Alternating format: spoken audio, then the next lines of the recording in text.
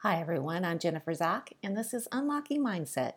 Today I'm speaking with Dr. Beverly Kay. Beverly is recognized internationally as one of the most knowledgeable and practical professionals in the areas of career development, employee engagement, and retention. Her contribution to the field of engagement and retention include the Wall Street Journal bestseller Love 'em or Lose 'em, Getting Good People to Stay.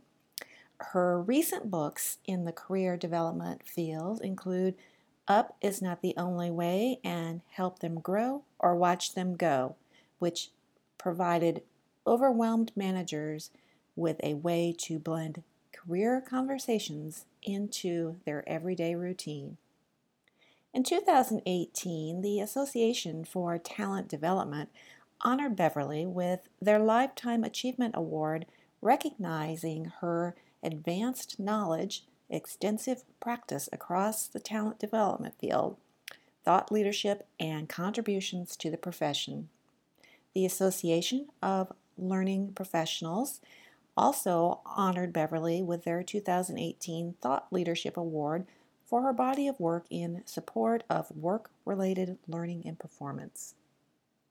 I serve on the board of the Hawkeye Chapter Association for Talent and Development, and I came to know Beverly through an article she wrote for the Talent Development magazine about faulty filters that affect an organization's hunt for talent.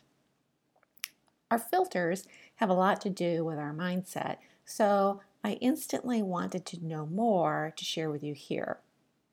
Do you have any filters that are keeping information out? Take a listen and see. Welcome, Bev, to the call today. Thanks for being here. You are very welcome. I'd like to start with you being recognized internationally as one of the most knowledgeable and practical professionals in the area of career development, employee engagement, and retention. How did you get to where you are today? I have to giggle. I think it takes staying alive for a long time. and maybe also sending the same message for 40 years, packed in different words, possibly. Yeah. Because although so much is changing now, I don't think we look enough at what remains the same, only in what's changing. And for me, what remains the same is that people count, that managers who want to grow, develop, retain, engage their people have the will, but not always the skill. I like that. And that this isn't rocket science. And it's interesting when I smile when I say that, because my husband is an ex-rocket scientist.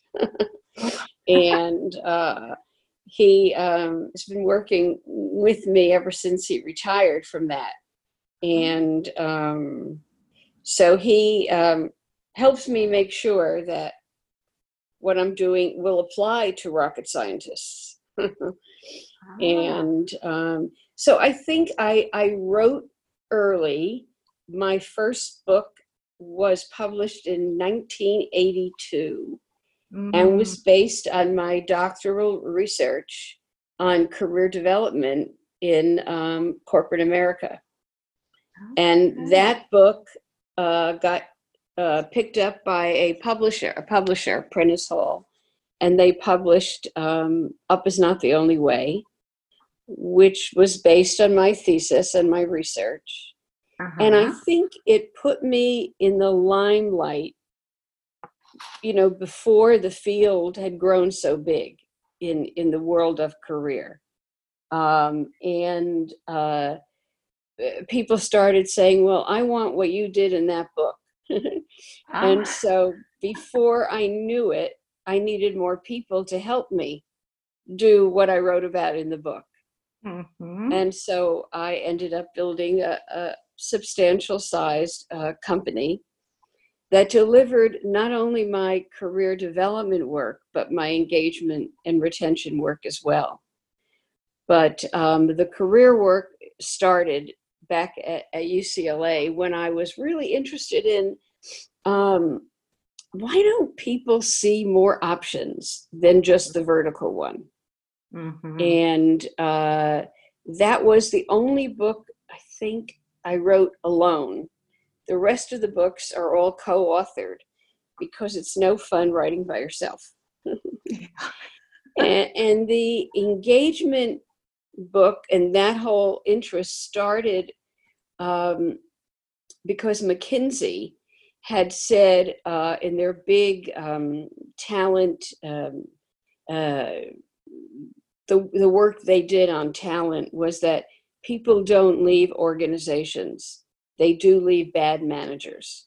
Mm-hmm. And I agreed with that, and I wanted to give the how. So in Love 'Em or Lose 'Em is the how-to of engagement and retention. And that we wrote the first edition in 1999, and we just submitted the 6th edition, which will come out in next year. Wow. The 6th edition. They've had long lives. Yeah. And I just hope mine is just as long. I hope so too. Well, you've definitely tapped a message that people are interested in. You mentioned your first book, 1982, that people approached you. They wanted what was in your book. Help us understand who these people were. Were they leaders? Were they both men and women? Who were the people that wanted that message that you wrote? Well, the book that I wrote was probably only one of 2 books that was written to the practitioner, the internal HROD talent practitioner. Mm-hmm. So it was more academic, and it talked about the importance of building a career development system, not just a training program or a mini, 45-second video like people want now. So, so when I moved from writing to the practitioner to writing to the manager, mm-hmm. My whole style changed, and I could talk, hey, out there, here's what you got to do, and here's some ways to do it. So, so while I still love the systemic thinking, mm-hmm. I've gotten much more driven by how do we now teach this to managers and employees. Yeah, that's important because that drives the culture too. Mm-hmm. Absolutely. Right. All right, so not only do you write books, but you write articles. And I saw one of your recent articles in the Talent and Development magazine, and you wrote something there that really struck me. And it is this: and the more filters there are, the less information gets in. Right. So can you unpack that statement for us in terms of mind? Right. So we were writing in that article to the hiring manager who has a chance to look at candidates, outside and inside. And we were pushing to look at your current talent base before you look elsewhere. And beware of I think we call them faulty filters that are in your head that filter out a good candidate because it doesn't match with what you think should be. Mm-hmm. And therefore we miss a lot of our own internal talent that we should be using. And we look too quickly at external talent. Yeah. And I'm a big believer in looking at the massive middle for the treasures that when we only go after high potentials, we miss. Mm-hmm. And that massive middle really wants to be developed and wants the opportunities that they sometimes see going to the high potentials. So, right. And I think we filter all the time. Yeah, we do. You know, we don't like that person, etc. It's hard to remove them. And I think in the article we talked about debriefing your filters with somebody else. Like I might say, I did not, accept that candidate because I thought blah, blah, blah. And someone else might say, gee, do you really think that? And maybe there was more of an explanation for that, etc. So to be aware of the filters we use all the time that filter out friendships, that filter out, information, etc. Now on TV, I know people have a filter on whether they watch Fox or CNN and NBC, and maybe there's good information on the opposite channel that you always tune into. Yeah. So that idea. How do our filters and biases connect with one another, or do they? I think I think, and I'm not a specialist in diversity and inclusion, but I have many friends who are, and I think they absolutely do. The word in the diversity inclusion field now is unconscious bias. Yes. And I think we have unconscious filtering as well. Yeah. I mean, I really think it's the same thing. And that we have to be careful, because when you have a strong bias or a strong filter, you miss the meaning that's happening right in front of you and what it could do for you. So you mentioned one of the things that we can do is we can kind of unpack our filter with someone else. What are some other measures that we can take to prevent our biases, our filters from getting in the way? I'll stay with the interviewing of a candidate. I would say when the interview is finished, write down everything positive that you loved about the candidate and everything you didn't love. And look carefully at your didn't love list and ask yourself why. Really a self, exploratory thing. Why did the minute she said she was born in New York City, why did a barrier go up for me? And if you can't do it alone, then do it with a buddy who can help you, because that would be very powerful exercise. Yeah. The self that we don't do enough. Really important. Yeah. And then once it's in our awareness, then we can do something to change that. Right. Or we can wear a rubber band around our wrist and flick it to remind us, don't do that again. Oh, yes. And that could work too. Yeah. So, good. Okay. So, Bev, what is your best advice for us on what we can do to, avoid filters that cloud our perception and keep us from having an open mind?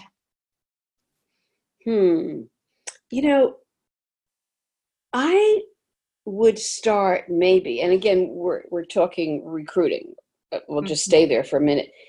Yeah. That when new hires are hired by a colleague, I'd start asking why, and hearing what they look for. and maybe the flip would be what they filter out. I don't think we stop and unpack enough. There's a great quote by T.S. Eliot that said, "The sad thing is to have the information and miss the meaning, and miss what that information was all about." So I think maybe opening my eyes and ears to how other people do it might help me in my own internal bias. There's a great quote from Abraham Lincoln that I used to always tell my daughter when she was young, and he said, "I do not like this person. I must get to know him better." Yes. And I think we don't do that enough. We form an opinion, and the opinion just takes over. Yeah. And I think that's, too bad.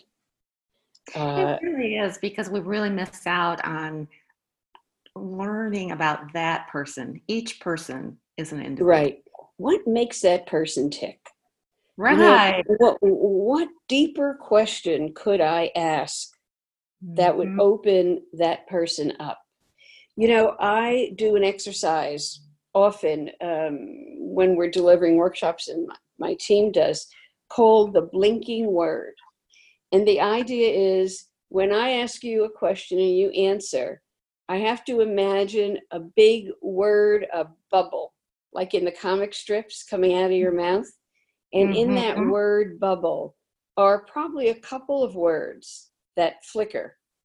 Yeah. And if you ask a question about that flickering word, it will cause you to go deeper and not wider. Like if you say to me, "What do you like best about, your work these days?" I might say, "Well, I'm kind of enjoying working at home, and I love when I get to brainstorm with a colleague." And you could ask me about colleague. You could ask me about brainstorming. What does that look like? I mean, and if you ask me about a word, and I could easily say, "No, it's not that I meant. It's this." But it makes you focus in on the sentence I just said, instead of and moving on to the next question. Yes. So that you capture meaning. Right. And as I said, I'm married to a rocket scientist. He has a total technical upbringing. I often have to remind him, "Listen to my blinking words, honey." And you'll get more data from me, right? So little tricks, little tricks. Yes. And does that work well for you? Yeah. Well, I've been training him for 46 years, and I still haven't mastered. And, and like many of us, he moves in to solve the problem too quickly. Yeah. And I don't always want it solved till I get it all off my chest. Right. So I think that's true for a lot of us. Yes, that is a classic issue. My husband, I'm so proud of him. He will ask, am I listening to listen, or am I listening to fix? And that very good takes care of it right from the start. That's very good. I'll bet you, is it more the listening to listen that you need? Yes. Or, yeah, I'll bet. Yeah, for sure.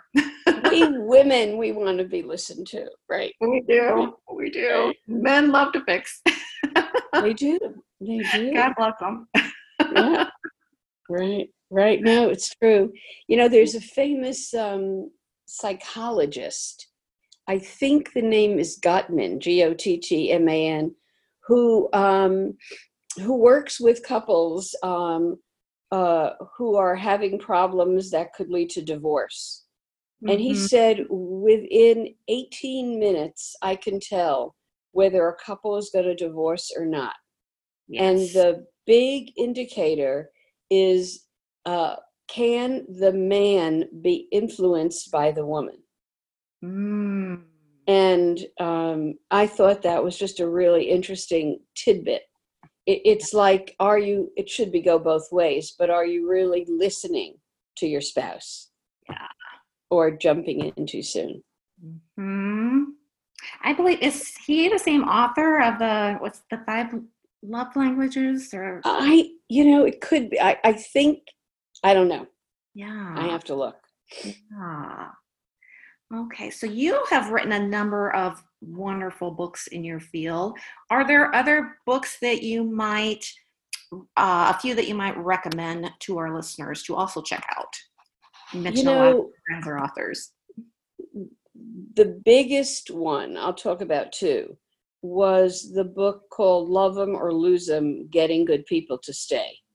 Mm-hmm. And that book came out in its first edition in 1999. Mm-hmm. And we just turned in the 6th edition. Yes, you did. And what it says for everybody out there in your audience is, there are many ways to show that you care about your employee. You don't have to use the word love, but any of these will work, and there are 26, and it's written according to the alphabet. So the A is for ask. Ask your people why they stay. Yeah. The B is for buck. It does stop with you on a lot of things, manager, etc. And so that's one I'd recommend. The other is help them grow or watch them go. And that's on career development. And, I work with a publisher who believes the entire content of the book should be summed up in the title, period. Not in the subtitle, but in the title. So that's why we work so hard to get the perfect title. That tells it all. So the third book I'd recommend is the newer Up Is Not the Only Way.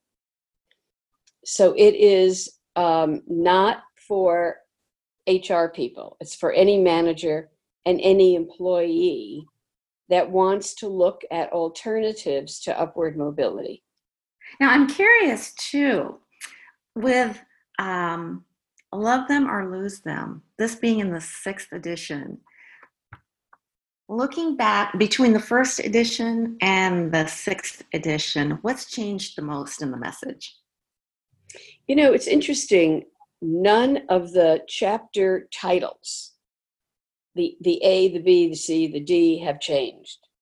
But we have, because we still find that the reason people stay is one of those 26. And we keep testing that idea, by asking people not why they go, but why they stay. And when I listen to your answer to why you stay, I will hear the things that are your triggers that I, as your manager, should be doing more of.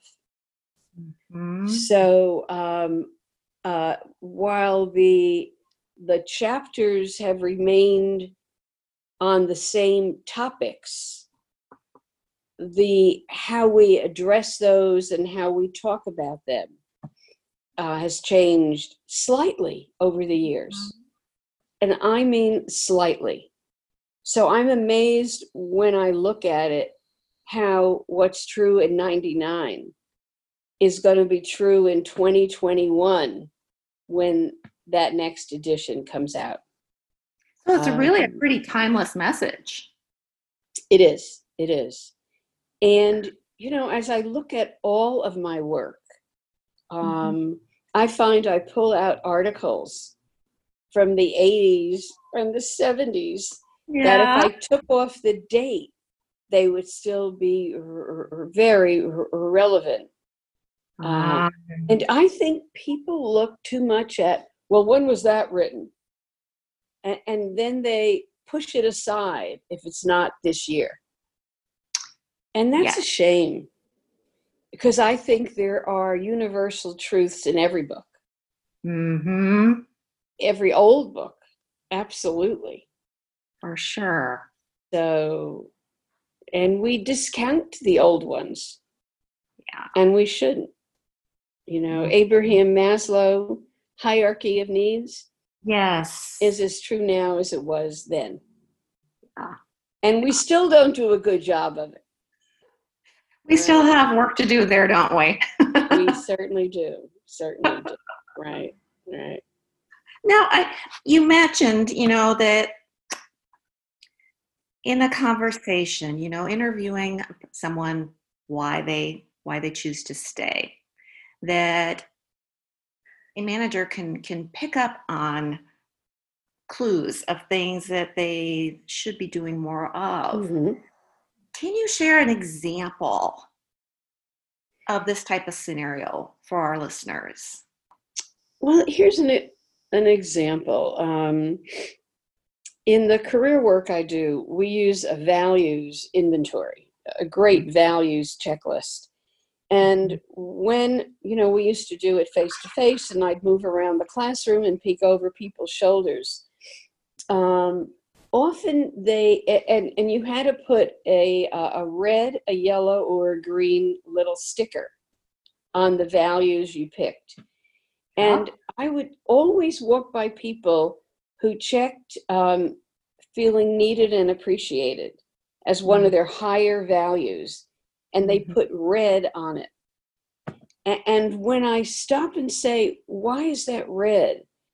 They often say, because I don't feel appreciated here in my job. Yes. And my next question is, what does appreciation look like for you? And they'll say, well, I'm told it was a good job, and I get a smile from my boss, and and they'll give me a list of what makes them feel appreciated. And then I say, have you ever told your boss what you need? Well, no. Well, there's a starting place. Absolutely. Like, I love when you shake your head and smile. Like I see you shaking your head and smiling, and I love that. So it's like pushing people into conversations that they might not ordinarily have, but they're prodded and pushed by being asked a really good question. And then they are conversations that perhaps they will be grateful for having. Right. And that word conversation is the thread that runs through all the books. It's we aren't having enough good quality conversations. Yeah.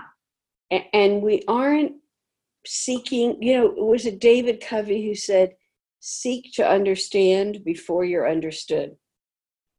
I am familiar with that. I can't say exactly who it was that said that, but that is an important quote. Right, right. Yeah. I think it was David Covey. It might have been.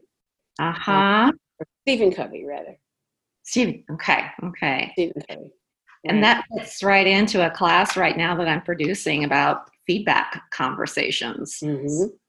Right. Yeah. And feedback is something we all crave.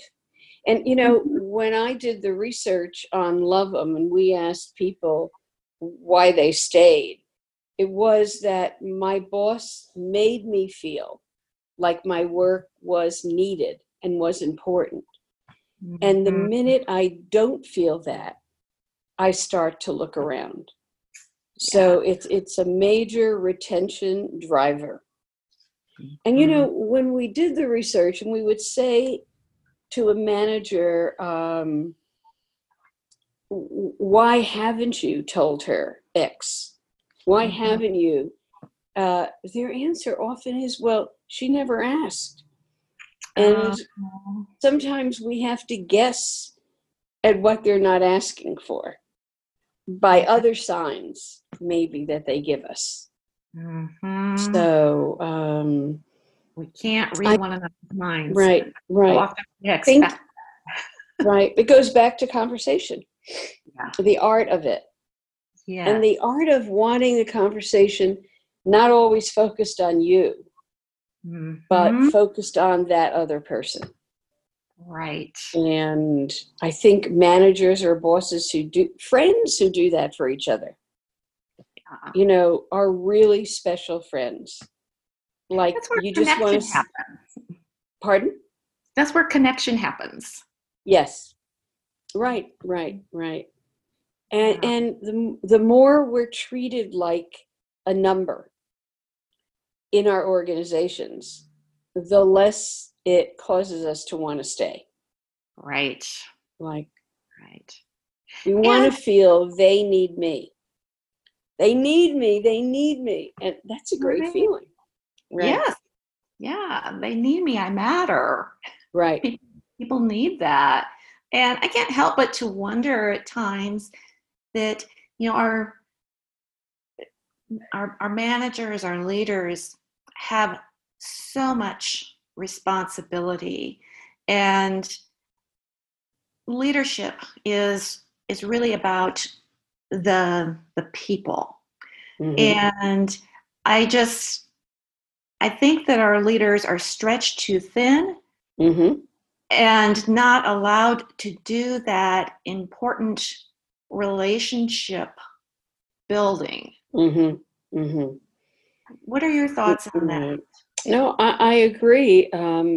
It's like, especially now, the managers I talk to are totally overwhelmed Yeah. with what's on there. Even those who work remotely. I'm more overwhelmed now that I'm not traveling than I have been when I would travel out of town almost every single week. Wow. And at the end of the day, I'm not sure I ever feel like, well, I got a lot accomplished. It was putting out fires. Yeah. And I think it's important. Again, it goes back to conversation. Right. Even a manager saying, did you have a good day?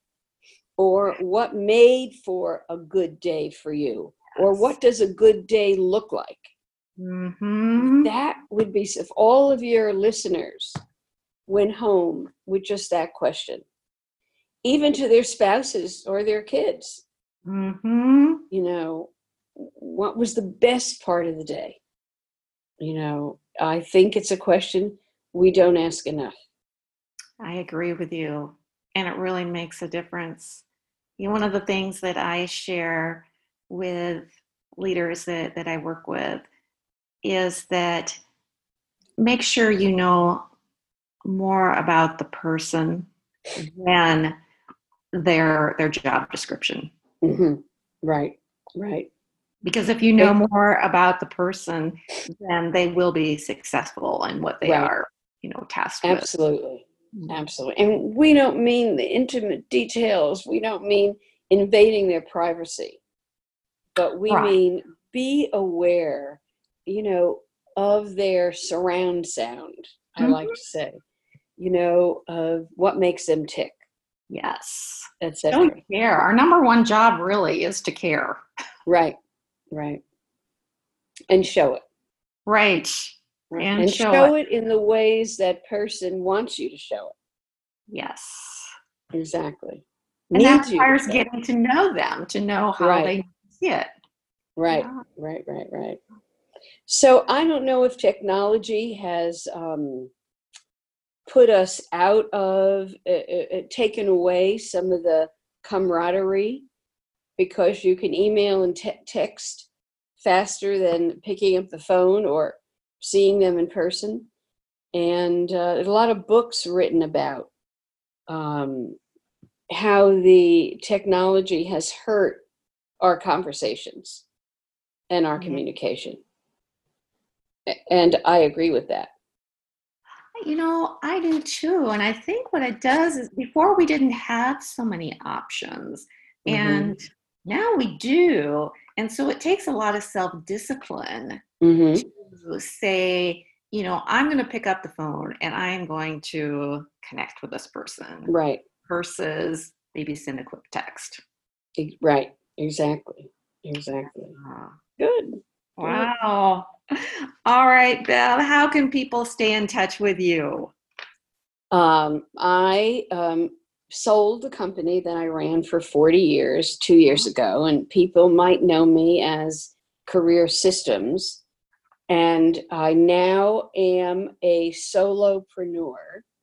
So my website is bevk.com, and I call my organization Bev K and Company, meaning the kind of company you have over when you're serving a great meal. Oh, I love that. Not working alone and all of that. So that kind of company. Love it. Practicing your message down to even the name of your company. Right. So they can get articles on my website and learn more about what I'm doing and see previous films I've made, etc. Okay. And then of course they can hop on like Amazon or go to any local bookstore to check out your books. Right. Absolutely. Good deal. All right. Well, thank you so much, Bev. You are very welcome. Thank you. Well, that was a wealth of information. I hope you got as much from that talk as I did. Be sure to watch out for those unconscious filters and remember to look at the massive middle for the treasures waiting there to be developed. Visit Beverly's website at bevkay.com, BEVKAYE.com, bevk.com, and check out the number of books Beverly has written at your local bookstore or online at Amazon. Thanks for listening. I'm Jennifer Zock, and this is Unlocking Mindset.